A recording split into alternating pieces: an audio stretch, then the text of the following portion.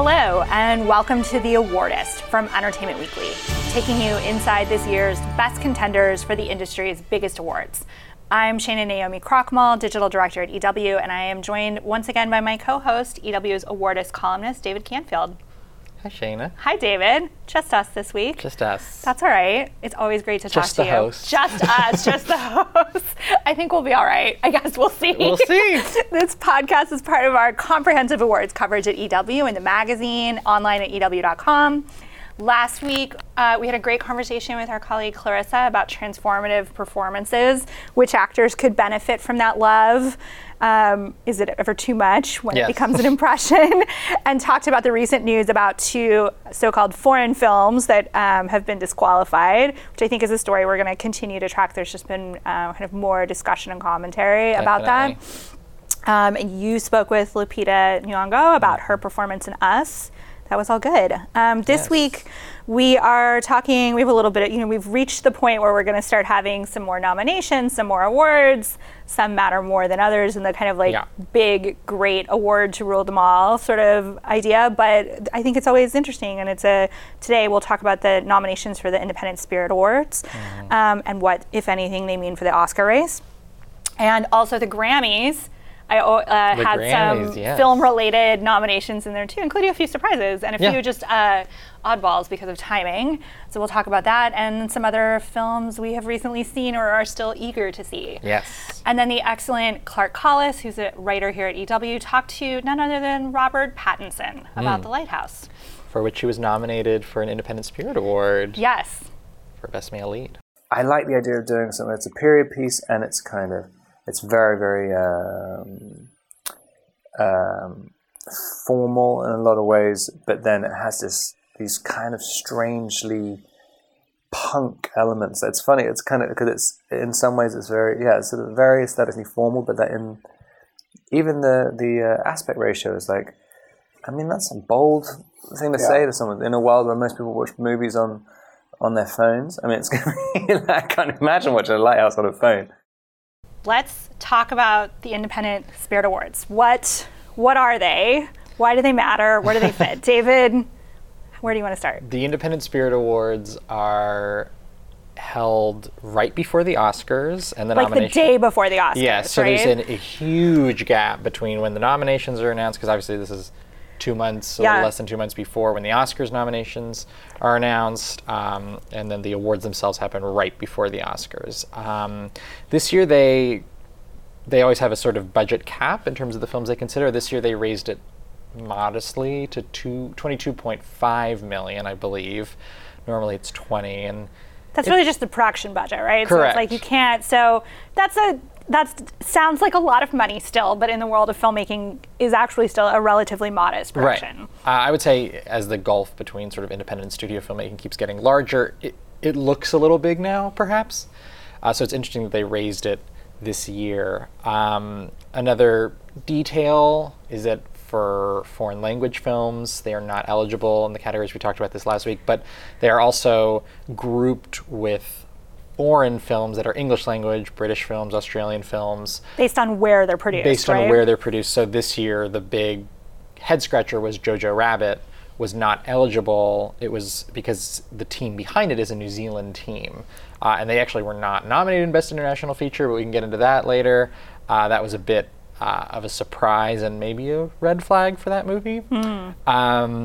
Wait, let's just talk about that now. Yeah. Why do you think that is? I mean, I think because Jojo Rabbit feels like an indie film. Yeah. A very well put together one, but it has more of that indie feeling. It's definitely a risk in terms of subject matter, casting. I loved, one of the things I loved about Jojo Rabbit is I loved that this was sort of what Taika Waititi decided to do between Marvel films, right? Like, this is a man who's going to make Thor 4 and who has made a zillion dollars for Marvel, and I loved that this was sort of his passion project in between, was that he would make a funny movie about Hitler in which he played Hitler, so it truly felt independent in that way. Totally, it's very much of an independent spirit, and and it has a certain campaign behind it that has positioned it as a strong awards contender. It won the People's Choice Award in Toronto, which is usually a good indicator of success there. In this case, the reviews for the film have not been great. It's been a divisive movie, and the Independent Spirit Awards can tend to be a little... They like to spread the wealth a lot. Yeah. So one would think that it would pop up here, but it's also can be a little confusing to put that against Parasite, which was nominated and which I think is the overwhelming frontrunner to win that category. So it's hard to say, but I do think it's a sign of weakness for the movie, but it's also important not to put too much stock into these nominations. So the voting for this is the Members of Film Independent, which is a nonprofit organization, and which does amazing work throughout the year. Also has a very open membership policy, so you can pay the dues, and if you become a member of that, then you get to vote on these. So that's definitely different from some of the other awards bodies that are really strictly about craft and really about like you have to be a part of that industry. The last couple of years we saw Moonlight, Spotlight, Birdman, 12 Years a Slave all win top honors and got Oscar nominations. Many of those won, in fact. Yeah, and we also, like last year, Glenn Close and The Wife, I feel like this was the first time last year that we really heard that. I mean, people were talking about Glenn Close, of course, but then it was like, oh, really? And Regina King for If Beale Street Could Talk, Richard E. Grant. We were actually with Richard E. Grant last year on the day he got this nomination, which was a nice moment to talk to him about. But yeah, not always an exact translation. And there were a couple of other ones that are definitely not eligible because they cost way either a little bit more money or way too much more money, right? A lot this year too. I mean, Joker, The Irishman, Once Upon a Time in Hollywood, Bombshell, Little Women, Ford v Ferrari, the As Yet Unseen. Well, they've just started screening 1917 and Richard Jewell, which we can talk a little bit more about later, but both of those are also ineligible. Should we just run through what did make it into Best Feature? So the 5 films nominated for Best Feature are A Hidden Life, which is the Terrence Malick film. Which I saw in Toronto and really liked. Yeah. I mean, a very long Terrence Malick film. It's like 3 hours, gorgeous. All typical.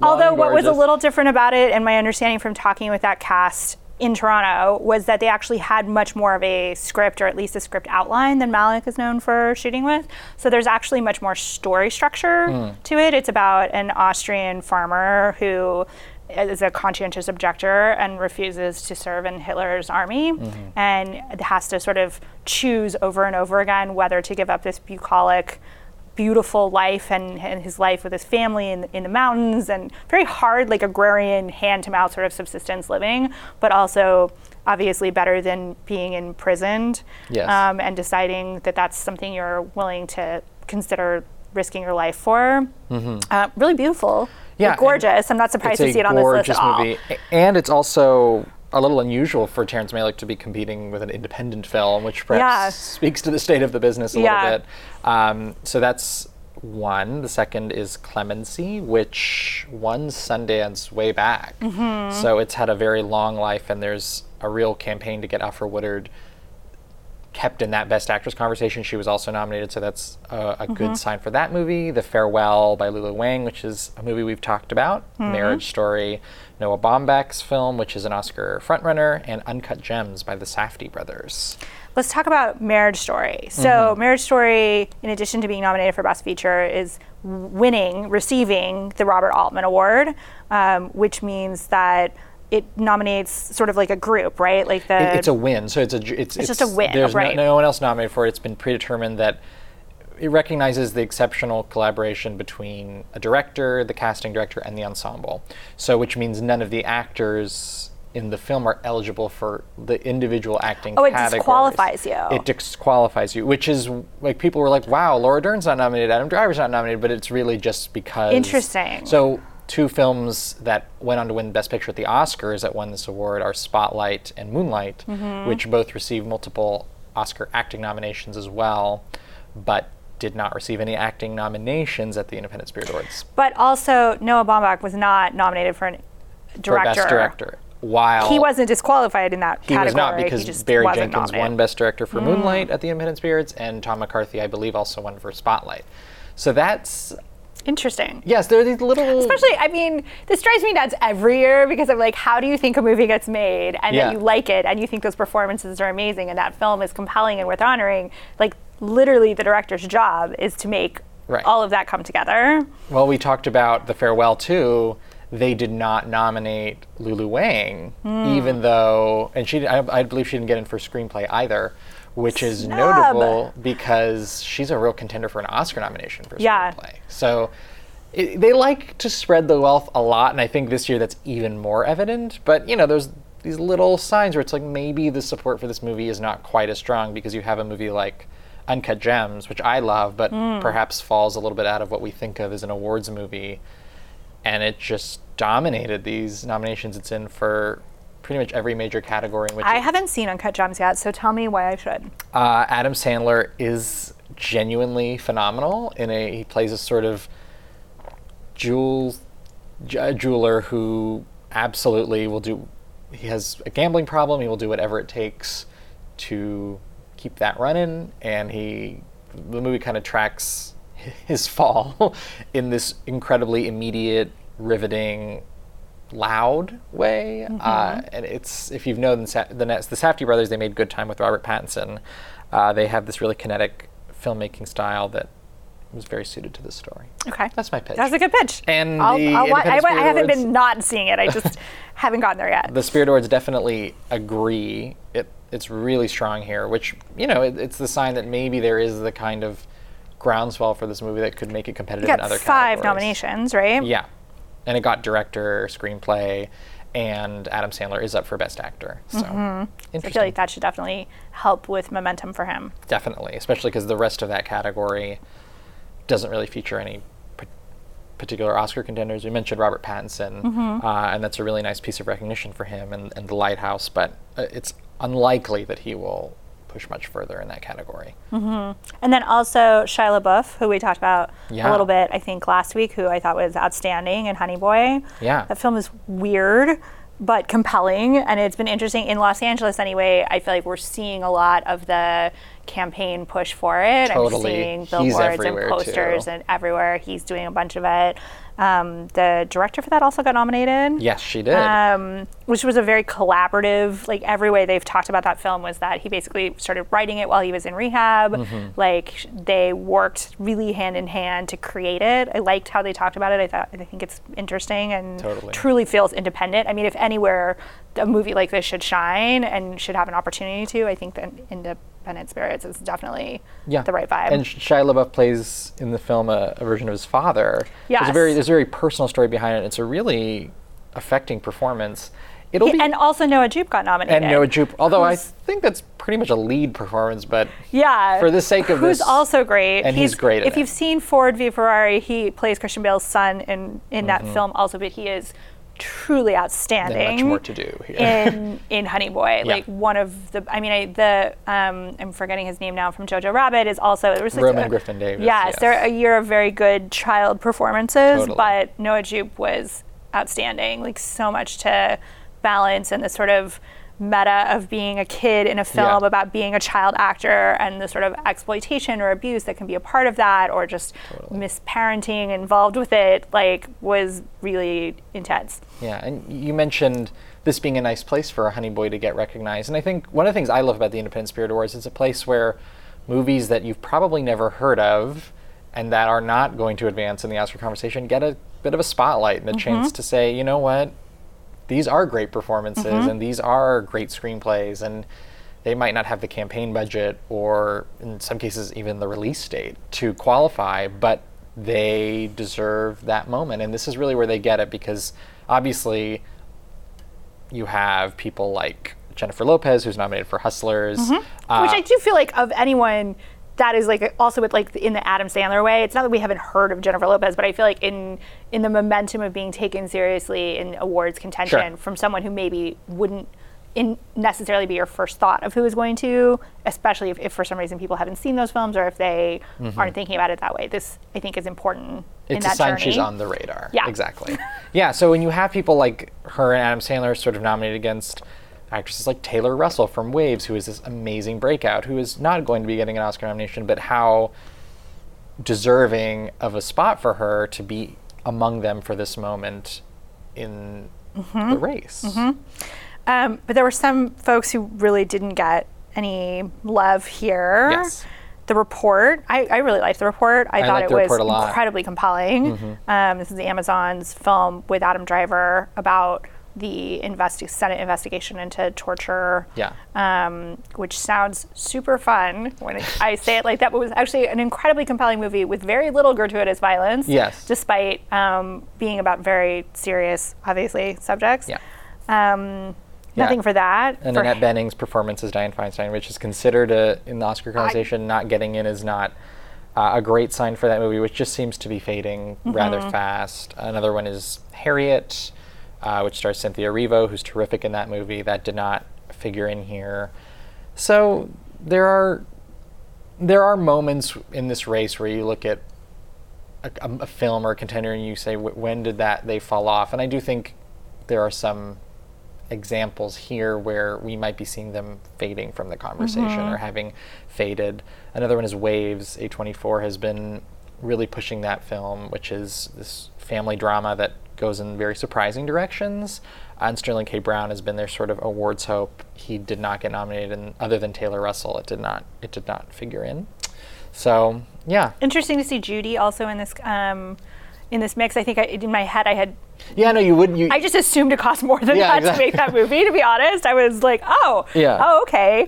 It made me look at the film a little bit differently, actually, to think about it more in that lower budget, medium budget of filmmaking. Renee Zellweger still continuing her path to Best Actress, nominated here. And that is the only nomination for the film, but I think that's not surprising. Yeah. So we're going to see what happens with that. Yes. But not until basically the Oscars. Correct. So I feel like it ends up in the mix of like all of the pre-Oscars parties and craziness to some extent, but it's always fun to watch because I feel like it's just a very different scene than even if many of those same people are going to be at the Oscars the next night. Yeah. It has that, it's in Santa Monica, it has this very different, even within LA vibe to it than the formality. Very indie. Very indie. Could be more indie, I suppose, but it's a fun time. Yeah. Anything else on the indie spirits you want to hit on before we talk about Grammys? I think that pretty much covers it. I'm interested to see how actors like Alfred Woodard and Adam Sandler, and we mentioned The Farewell, Zhao Shuzhen was also nominated for Best Supporting Actress, these sort of bubble contenders, to see how they progress in their respective categories, because it's a nice boost. It doesn't necessarily mean much, but that kind of recognition can't hurt. And I think it helps with that sort of legitimizing in the ongoing campaigning of it, right? Yeah. So for all of the calls that we get from people who are like, will you talk more with this person, more interviews, more appearances, more, I think it adds to that weight. Totally. Let's talk about the Grammys. Yes. The Grammy nominations were announced on the 21st for 2020. It's a very crowded award season we have this January and February. The eligibility period is a little weird, which is why you saw some things show up here, I think notably Stars Born. The eligibility period is October 1st, 2018 to August 31st, 2019. Just Emmys-esque. It's a I mean, it is, which is like very, it's a little just different than the rest of award season, which is mostly calendar year for the following. And there are a couple of key categories, which I think could have some bearing on related Golden Globes or film nominations. So Best Compilation Soundtrack for Visual Media, which generally means film. I think it's not limited to, that's why it's called visual media. We have The Lion King, Once Upon a Time in Hollywood, Spider-Man Into the Spider-Verse, and then two that are actually nominated. The stars are nominated because they performed the majority of the soundtrack. Taron Egerton for Rocketman and Lady Gaga and Bradley Cooper for A Star is Born, which I think is a good sign for Taron to be in this category. It definitely underscores that differentiation from the Bohemian Rhapsody of it all, where it's like this man sung enough to get a Grammy nomination. Totally. almost puts him up against Elton John because of The Lion King. Although I like Elton John co-wrote some of the, like at least one of the songs that's on the soundtrack. And didn't he also have some things to say about that Lion King? He did. He did. In a very typical Elton John way. Yeah. He was like, I think it was Billy Eichner who was like, Elton's gonna Elton, which I feel like was a super appropriate way to frame that. What do you think? Do you think this is going to make a difference? There's soundtrack, which is like the score. So Lion King again. We saw that. Also Game of Thrones, Chernobyl, Avengers, Mary Poppins Returns, movies and TV nominated together. And then in the best song category, this is for the songwriter. We have from Toy Story 4, Randy Newman and Chris Stapleton for Ballad of the Lonesome Cowboy. We have a Dolly Parton track from Dumplin'. Again, A Star Is Born's I'll Never Love Again. Interesting. I thought it was interesting that's the one that was picked as opposed to any of. Like, I was like, wait, are only some of the songs eligible in this period? But that's obviously like the big ballady like performance number. Beyonce's song Spirit from The Lion King, and Tom York with the title track from Suspiria. Yeah. So overall, some familiar names in there, some surprise stars born in there. I'm less concerned, like, setting aside the question of who will actually win these Grammys, what impact do you think this will have on any of the musical categories? Well, I think if you look at the best song, it's a shame that the majority of that category, not a shame, but the fact that the majority of that category is for films that aired that premiered last year or hit theaters last year, it means that it's a little harder to gauge what it could mean. But I think seeing those that are from this year included there, Toy Story 4, The Lion King. This doesn't include, Elton John did write a new song for Rocket Man for the credits. Which is notable. Which is not on here. I think it's good. I wouldn't say it's like my top 5 favorite Elton John songs. But I feel like it might have more of a chance, actually, in the Globes and Oscars of it totally. all. I'm surprised that it did not. It's also, the eligibility is a bit strange. You mentioned, why did they pick that song from A Star Is Born? Shallow was nominated for Grammys. So there was a mix, okay. Because it was released as a single. Before. Yes. So Star Is Born has 2 years running of Grammy success, and I think it got several nominations. It also made me just think about how long this year has been. I was like, we were talking about A Star Is Born this time a year ago. We're never going to stop talking about it. I mean, okay, I guess that it's Lady Gaga's world, we live in it. Yeah, exactly. Yeah. So we'll see. I don't think that you necessarily get that much overlap with the Oscars here, but inevitably big original songs from movies are going to show up here. Yeah. So always good to hear the songs. Last year, so much back and forth around whether the telecasts were going to include songs, not include songs, who would perform songs. We don't know anything about what that's going to look like at the Globes or the Oscars yet. Right. I feel like from a viewability perspective, like I continue to hope they will lean into those performances and make them fun and interesting. It makes it more of a production, more of a show. Yeah, and they're good songs. I mean, they're all. I mean, I would love to see how the Toy Story song would be staged, right? Yes. I think any of those could be a lot of fun. All right, when we come back, we're going to hear EW's Clark Collis talk to Robert Pattinson next, and after that, we'll have a few bold takes, and we'll talk about Richard Jewell. Anything else that we have seen recently that we want to add to the pile? Yes. So stick around. We'll be right back. Hello and welcome to The Awardist from Entertainment Weekly. I'm your host, Clark Collis. I'm a senior writer at Entertainment Weekly magazine. It is my great pleasure to say that I've been joined today by Rob Pattinson, one of the male leads, well, one of the leads, essentially, of The Lighthouse, which is now available to watch in all good cinemas, I would say. Only the good ones. Well, Rob, thank you so much for taking the time to join us today. Thank you very much. Cheers.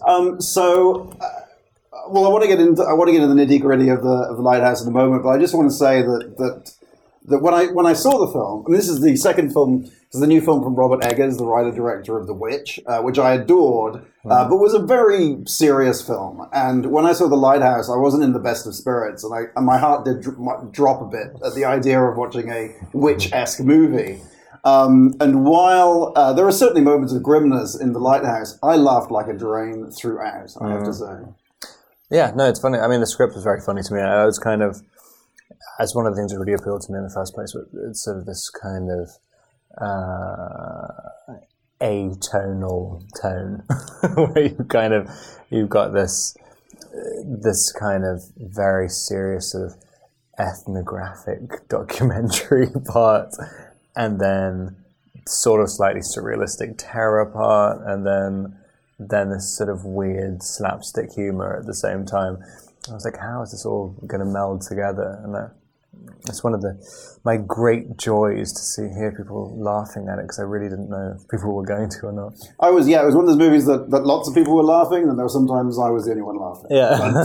But I thought it was hilarious I wouldn't say it was hilarious from start to finish, but it definitely put a smile on my face. Yeah. It's definitely an absurdist comedy in a lot of ways.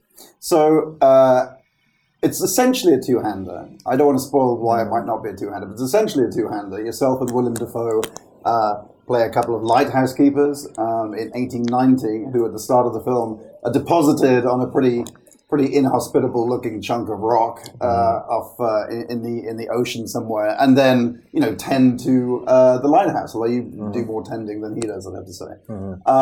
Could you sort of? I mean, it's not the easiest film to summarize. I would appreciate, but could you give a flavor of what people can expect after that setup? I tend it, and he bangs it. That's the summary. And I want to bang it. It's kind of, I mean, it really is. It's a very, very difficult movie to kind of explain in a linear fashion. It's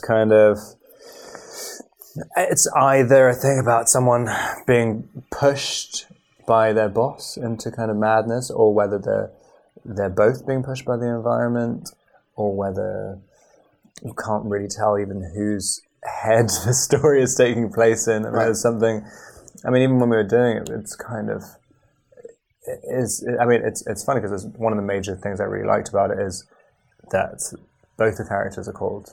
God, I keep giving stuff away. They're essentially both called Thomas, and I find it fascinating how such a sort of simple fact. It's not exactly like there's a shortage of people called Thomas, and when my character finds out that Willem's also called Thomas, it kind of blows his mind, and then it covers so many things. But it starts to make you think after that scene, who is actually the protagonist in this? Whose viewpoint we're seeing this movie from? And I don't really know other movies recently which have really played with that as much as Lighthouse has. And I mean, you hinted at this earlier, but Willem Dafoe's character clearly regards the lighthouse as his, I don't know, mistress to some degree, and I guess is worried about this sort of younger gentleman moving into his territory to some extent. Yeah, I mean, there could be like a whole thing where it's just that my character has an overactive imagination, and Willem's just using kind of seafaring terminology, and I'm just taking it absolutely literally. Like, it didn't actually mean literally it's his mistress. It's just a turn of phrase. But it's kind of, I like the fact that how it plays on this kind of colloquial dialect, that it's sort of, it's there. It sounds so kind of floral, and like there's such a kind of ornateness to all these little turns of phrases that you kind of no one really reads into them in the same way that Robert Eggers has done, where you kind of pick out a phrase and think like, what does this actually mean? This is actually a really unusual what's the word? Epistemology. Sure. Is that the right word? Sure. I'm not going to argue with that. And what was it like? Yes, I mean, it's amazingly well written by, and intricately written and evocatively written by Robert Eggers and his brother. What was it like? Both. I mean, you do a particular dialect in the film. What was it like doing that and then having to master the linguistics of it? I mean, it's kind of fun. I mean, it's kind of. There's something really nice about when you first approach something, and when I first read it, I could not. I had an idea of the voice, and I just couldn't do it. It was just slipping all over the place. And there's something quite nice about, which removes the fear of just the performance. If you think, oh, there's something which you actually have to learn sort of by rote a little bit. because it's quite rare when you actually have to do that in a movie. And it kind of just when you have to do something for a part that just really involves an enormous amount of repetition, because you kind of, if you've read these big speeches 5,000 times, like it's something. I guess it's like the sort of Kubrick method thing that you've done 500 takes, and then you suddenly start coming up with stuff that you would just never would have thought of at the beginning.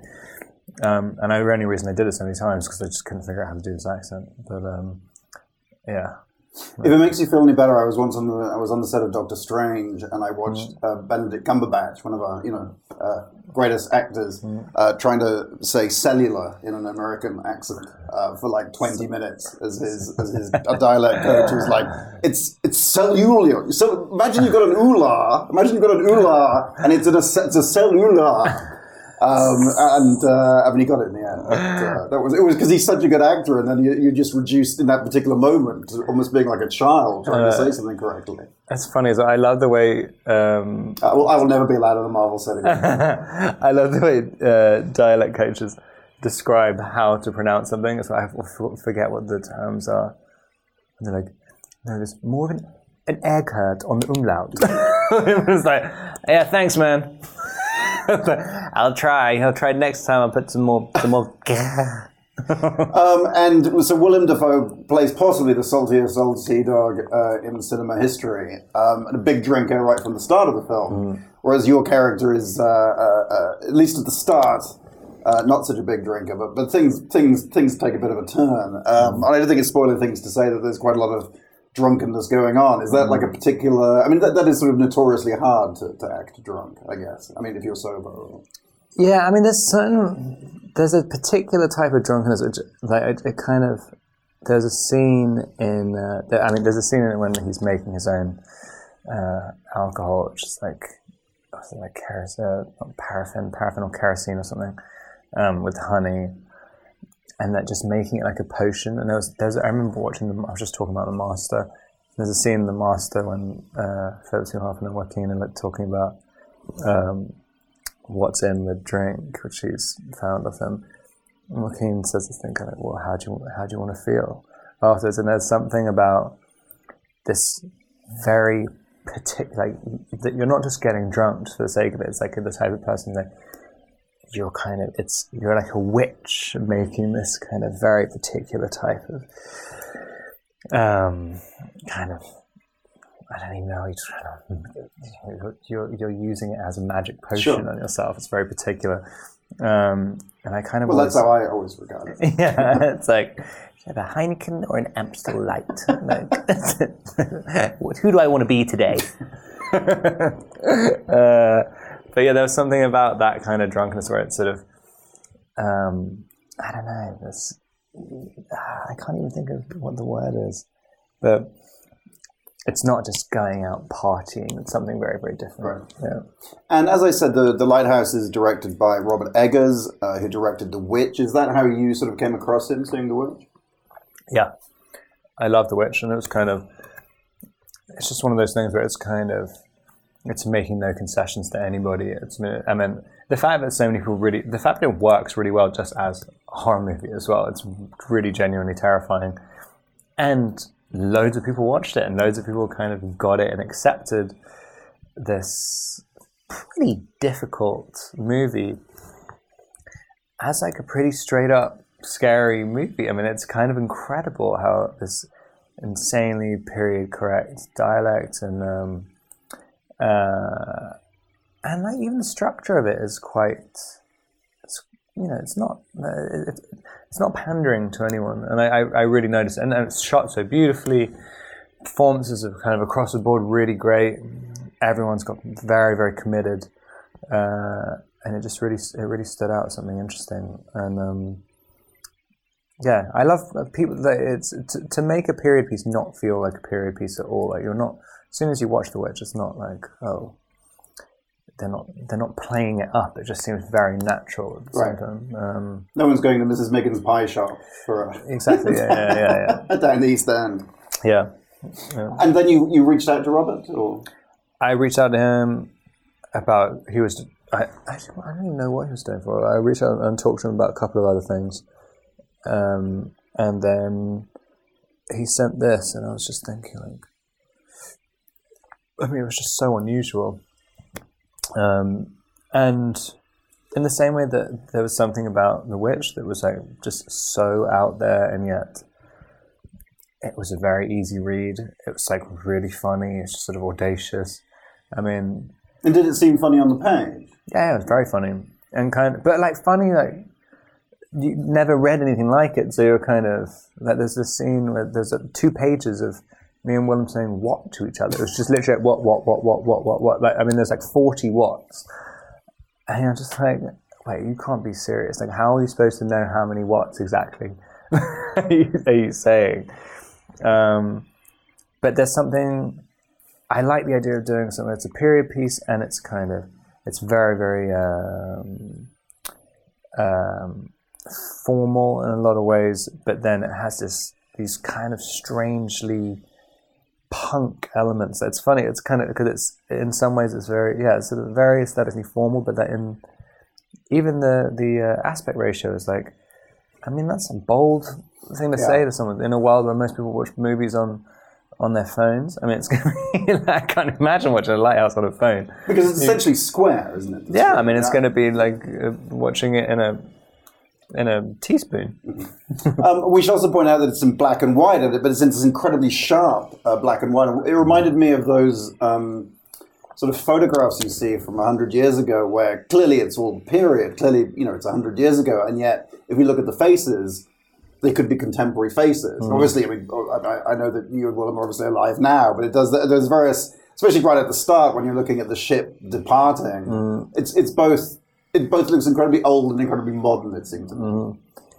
Yeah, it's funny. It does something. The filters and the lenses, it's like when you look at those photos of people working in mines and stuff, they look like ghosts. And I think there's something about the methodology for shooting the whole thing. It just makes you look haunted. And we probably were a little bit haunted as well whilst doing it. Well, we'll get into that in a second. But Robert told me that when he called you and said that you'd be appearing with Willem Dafoe, that you said, well, that's good, because he can scare me. Do you remember that? He says a different thing about it every time. He sometimes say, "Oh, that's good. I owe him $50." He's like, yeah. He said, like, isn't he a bit short? I'm like, I did not say that at all.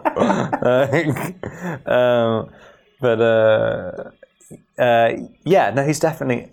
I mean, there's just so many performances Willem's done, but like, it's just that I kind of knew there'd be. I don't know, because it was kind of written in the script like he was more lumbering, and so I'd kind of already imagined like a large, and also because he's kind of, you're being constantly like physically, felt like you were physically dominated the whole time. So I just always kind of had in my head that it was just a kind of obelisk of a man,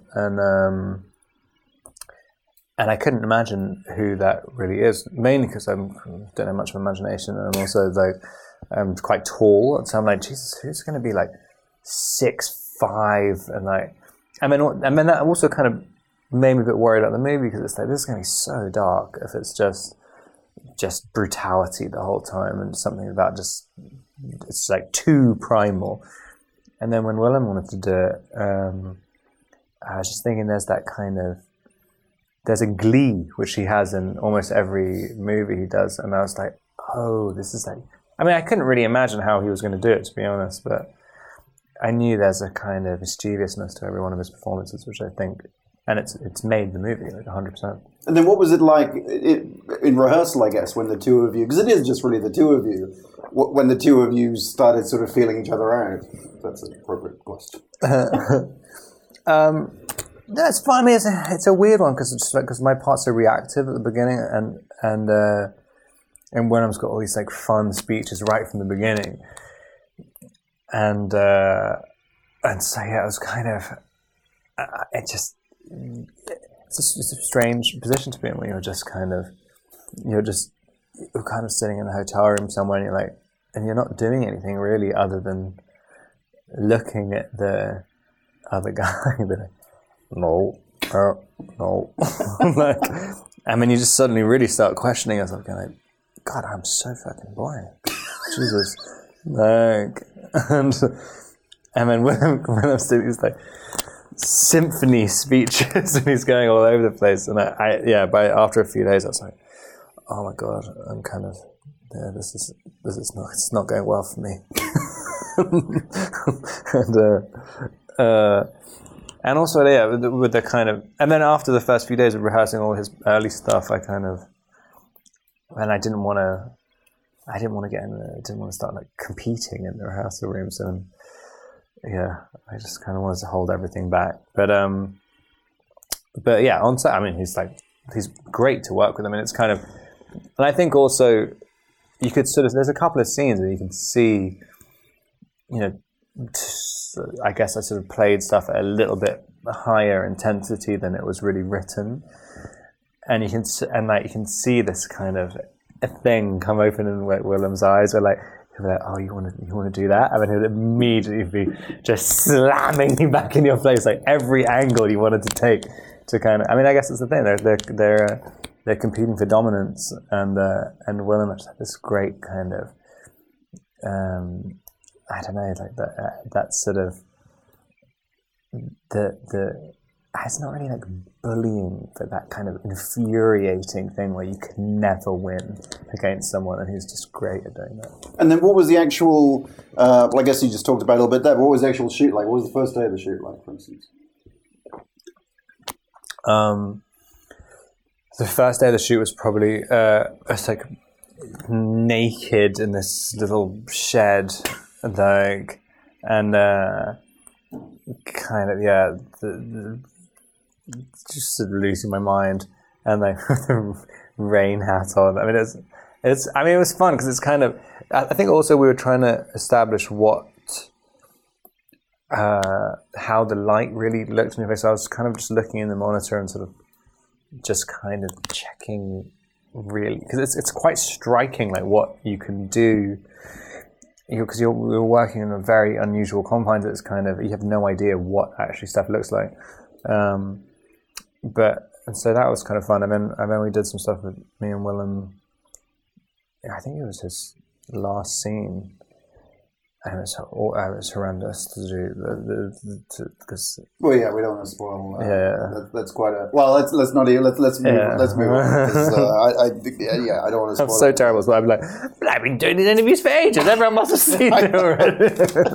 And then Robert was telling me that happily for him, he said they couldn't find a suitable lighthouse, so they had to build one. What was that like? Sort of. He wanted to build a lighthouse from the beginning. That's what I mean. He kind of. I mean, it's incredible. That set was unbelievable. I mean, when you walk down. I mean, you would never, if you were just walking along the coast in Nova Scotia, you would have just thought it's a really picturesque, beautiful lighthouse that's been there for 150 years. I mean, it's kind of. The set design of it was absolutely unbelievable. And also the fact that even when we were doing the interior stuff, it was connected to the lighthouse. And so it was still freezing cold when we were doing all of the dinner stuff. And pretty much, I mean, like a lot of the interiors were just done on location as well. And so you could still hear the wind coming through. And the meticulous attention to detail was incredible. And then it premiered at Cannes. What was that experience like? Because I mean, it seems to me with a film like this, I mean, as I say, I loved it, but if I'd made it, I would have no idea what people were going to think about it. Yeah, and that's it's like why I love Cannes so much. When I first saw it, I mean, it has to be Cannes. Like it's kind of Cannes has this unusual thing where you can do something where it has that kind of humorous side, and people will appreciate the humor, but still kind of look at it in a sort of elevated way. Whereas if you went to different, I think lots of other film festivals are more determined to classify the genre. I think Cannes is. There's just something about Cannes that they kind of. I don't know. They just have wide acceptance. They don't really want to classify anything there. It's just sort of, and also I just love stuff being Cannes movies. I mean, it's kind of. I was talking to my friend in London the other day, and he was, I really realised the disconnect. I was saying like, yeah, I want to go to Cannes. He's like, oh, it's not going to be one of those movies with the leaves on the front, is it? On the front of the garlands. Oh, okay. And I was like, that's the only thing. Like, well, I bet that's like a lot of people look at these film festival. You mean like so those film posters where you have when you have the thing, all the Cannes Film Festival. Yeah, when right. Yeah, all the actors are going around trying to chase them, and it's actually putting people off like going to watch it. I thought it was quite funny.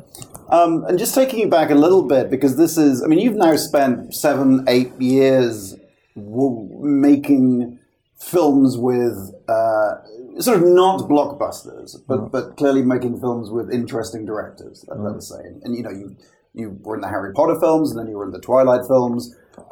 Then you make 2 movies with Cronenberg. You make The Rover with David Michôd, which is fantastic. I mean, did you wake up one day and be like, I want to? I mean, because presumably you could have taken a more mainstream route over the past 6 or 7 years. Was it a case of waking up one day and think, I just want to do something different? Or? No, I mean, I got Cosmopolis kind of by accident. I don't know, and it went to Cannes, and I was like, oh, this feels very much like the oeuvre I want to be in,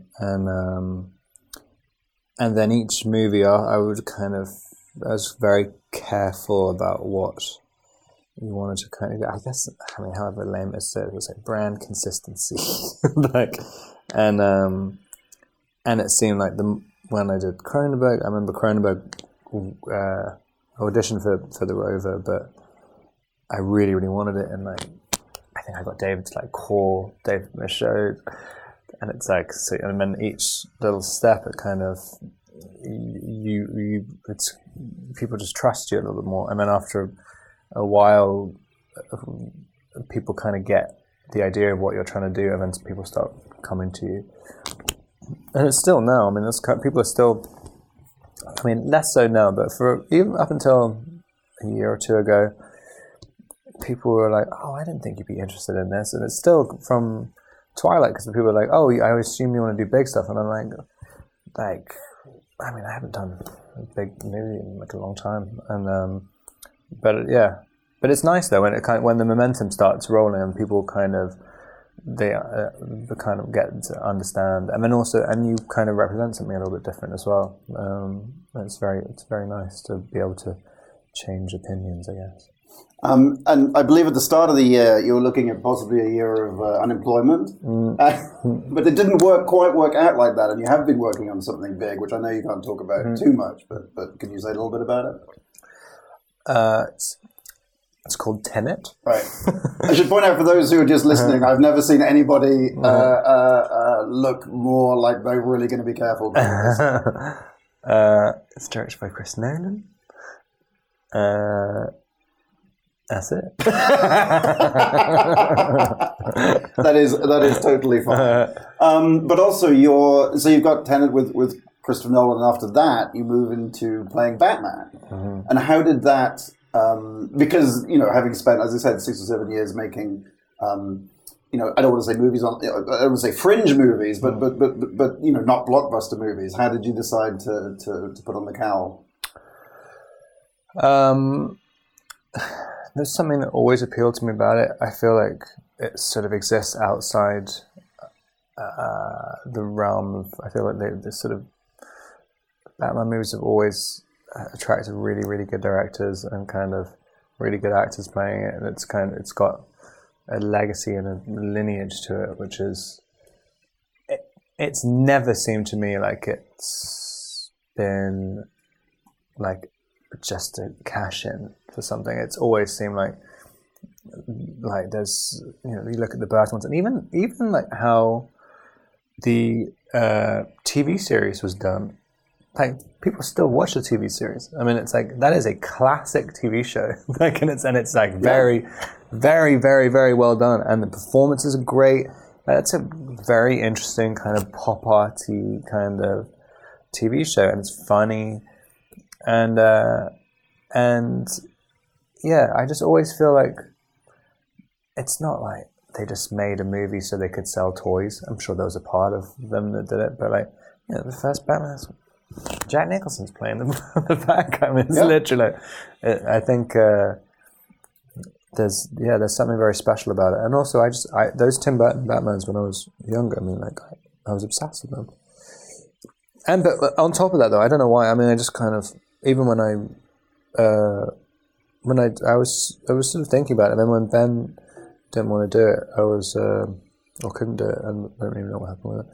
But he heard you wanted to do it. yeah, he was just like, if Pattinson wants to do it, let him do it. Fine. But there was just something. I remember calling my agent. My agent was just like, "Really? That's like." But I'd had it in my head for a while. Like that's the only superhero thing I've ever done. I don't want a sitcom that's just your agent, to be honest with you. To sort of have 6 or 7 years of you being like, no, I want to work with, let's do another Cronenberg. And eventually you beat him down or beat her down, and then you're like, Batman, let's do that. My agent used to send, when she'd send stuff, she'd be like, oh, you just only want to do stuff that's just gross. And she'd be like, how much should I send a normal thing?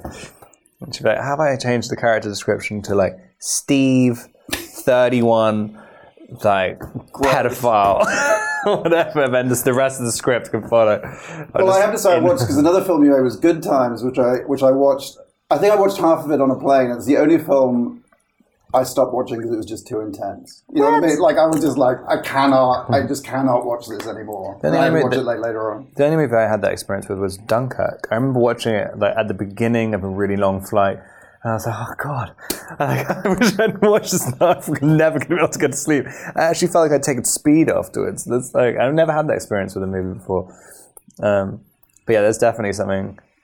I remember. I love what the Saudis do with soundtracks. But I remember watching when I went to the premiere of Heaven Knows What. It was so deafening in the theater, and Josh sitting next to me. He's like, "It's too quiet. It's too quiet. It needs to be painful." And that's like, I just love that attitude to kind of. It's just like I want to make it a visceral experience to the audience. It's like they want them to make the skin crawl.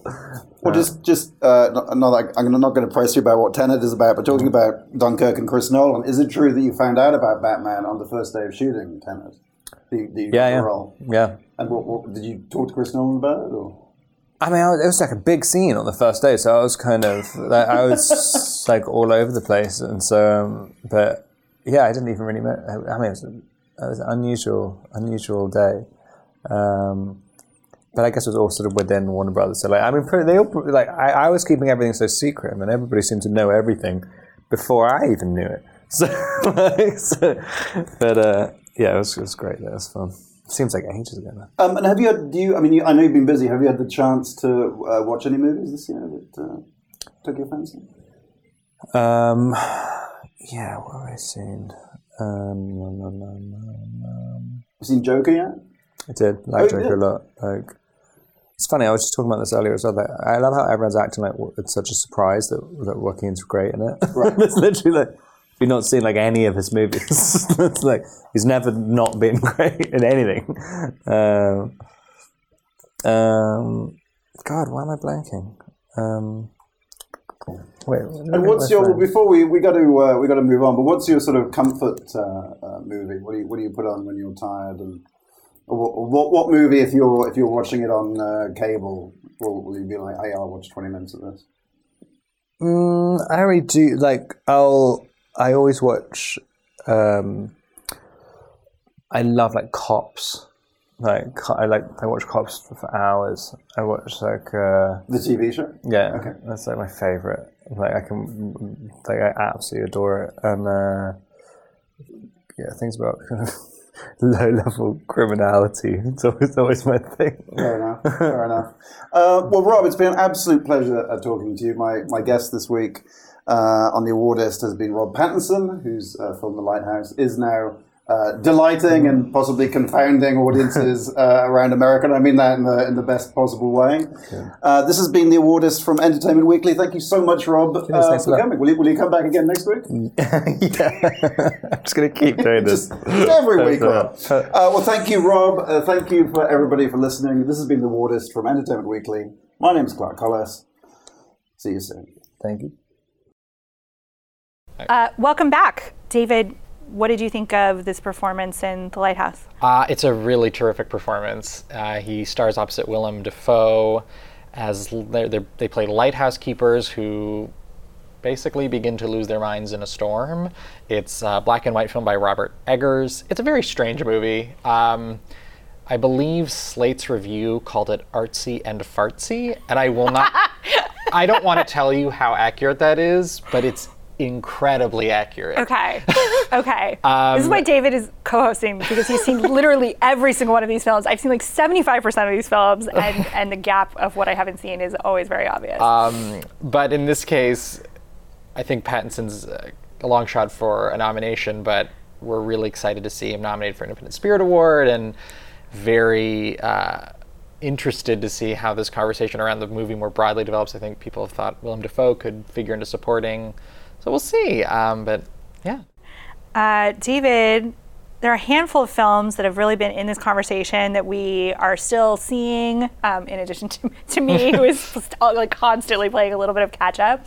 My wife was teasing me. She was like, I can tell when you haven't seen the movie because you just start asking questions. I was like, also, because you haven't seen them either. Yeah. David, you saw Richard Jewell. Yes. Let's talk about that, because I think this is the dramatization, the story of Richard Jewell, who is misaccused by the Atlanta Journal-Constitution. This is based on a story by Marie Brenner for Vanity Fair, who also was the journalist who wrote the profile of Marie Colvin, which became a private war. And I read the Richard Jewell story in a collection along with that piece and a bunch of other really amazing pieces she wrote for Vanity Fair over the years, including one that has not yet made its way to film, but like an incredibly gripping story about early reporting she did on Donald Trump. So I really recommend. It's a great compilation, or to kind of go back through the Vanity Fair archives and read some of that. They're very compelling stories.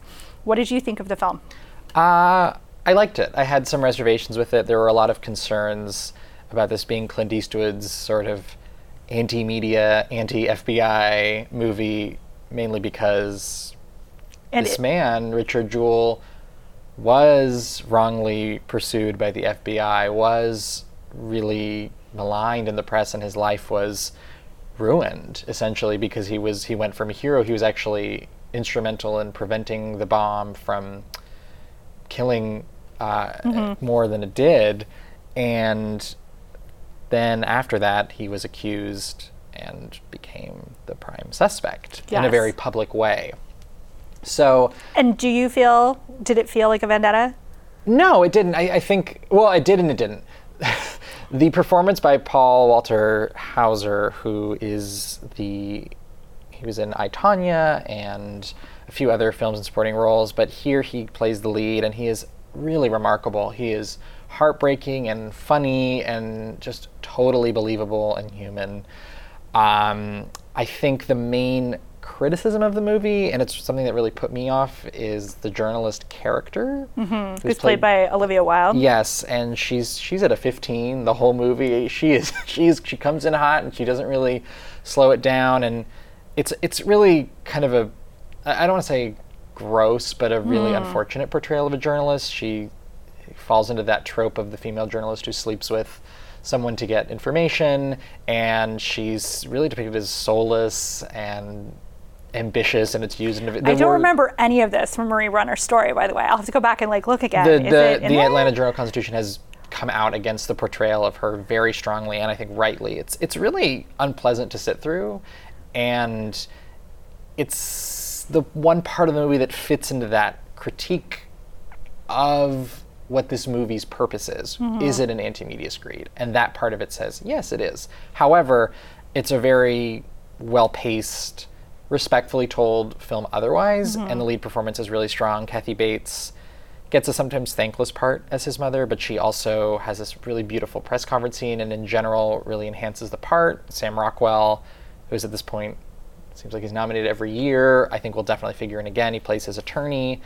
It's definitely part of the conversation.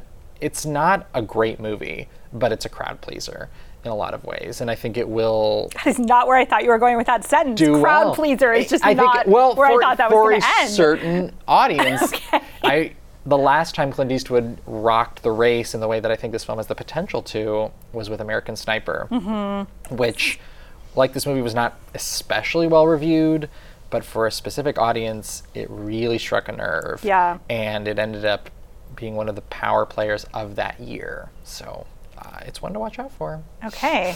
Interesting. I'm really looking forward to seeing it. I feel like that case was like at the bedrock of like half the journalism classes I ever took, right? It was really talking about what mistakes were made, how not to make it.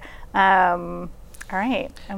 I'm looking forward to that. Anything else? Well, the other film that's starting to screen is 1917, which we haven't seen just yet. But we will have seen it by the time this comes out, yes. but we have not seen it today. And it's another big studio movie. This is Sam Mendes' war film, and I'm very interested to see how he pulls it off. It has a very ambitious one-take conceit, I believe, that he did with his cinematographer. So, yeah, the race is still going. New movies are still getting screened. Yeah. Okay. And you've seen literally everything else. There's nothing else you're still waiting for. I mean, there's some odds and ends, but for the most part, I know this year's Oscar contenders pretty well. Yeah, so that's why you're here. That's why we're here. All right, well then let's get a bold take. I thought of one. So unlike every other week, I'm prepared for this. My bold take is about music performances on the telecast, which is that I think we will see Elton John and Renee Zellweger perform. Not necessarily together, although that would be amazing. And now I'll just say that's my bold take. Let's have some really unexpected collaborations up on that stage.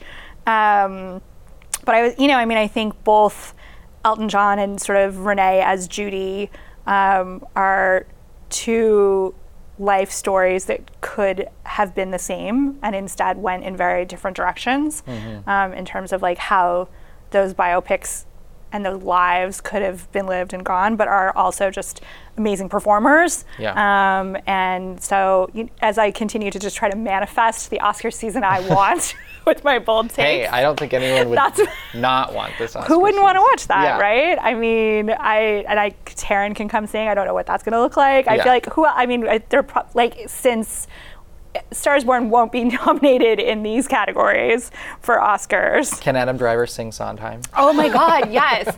This is what we need. Could we get all of those people to sing Sondheim? I would be down for that. Yeah. I think that would be great. There you go. Right, big musical number, very unexpected, somewhere between Elton and Judy and Sondheim.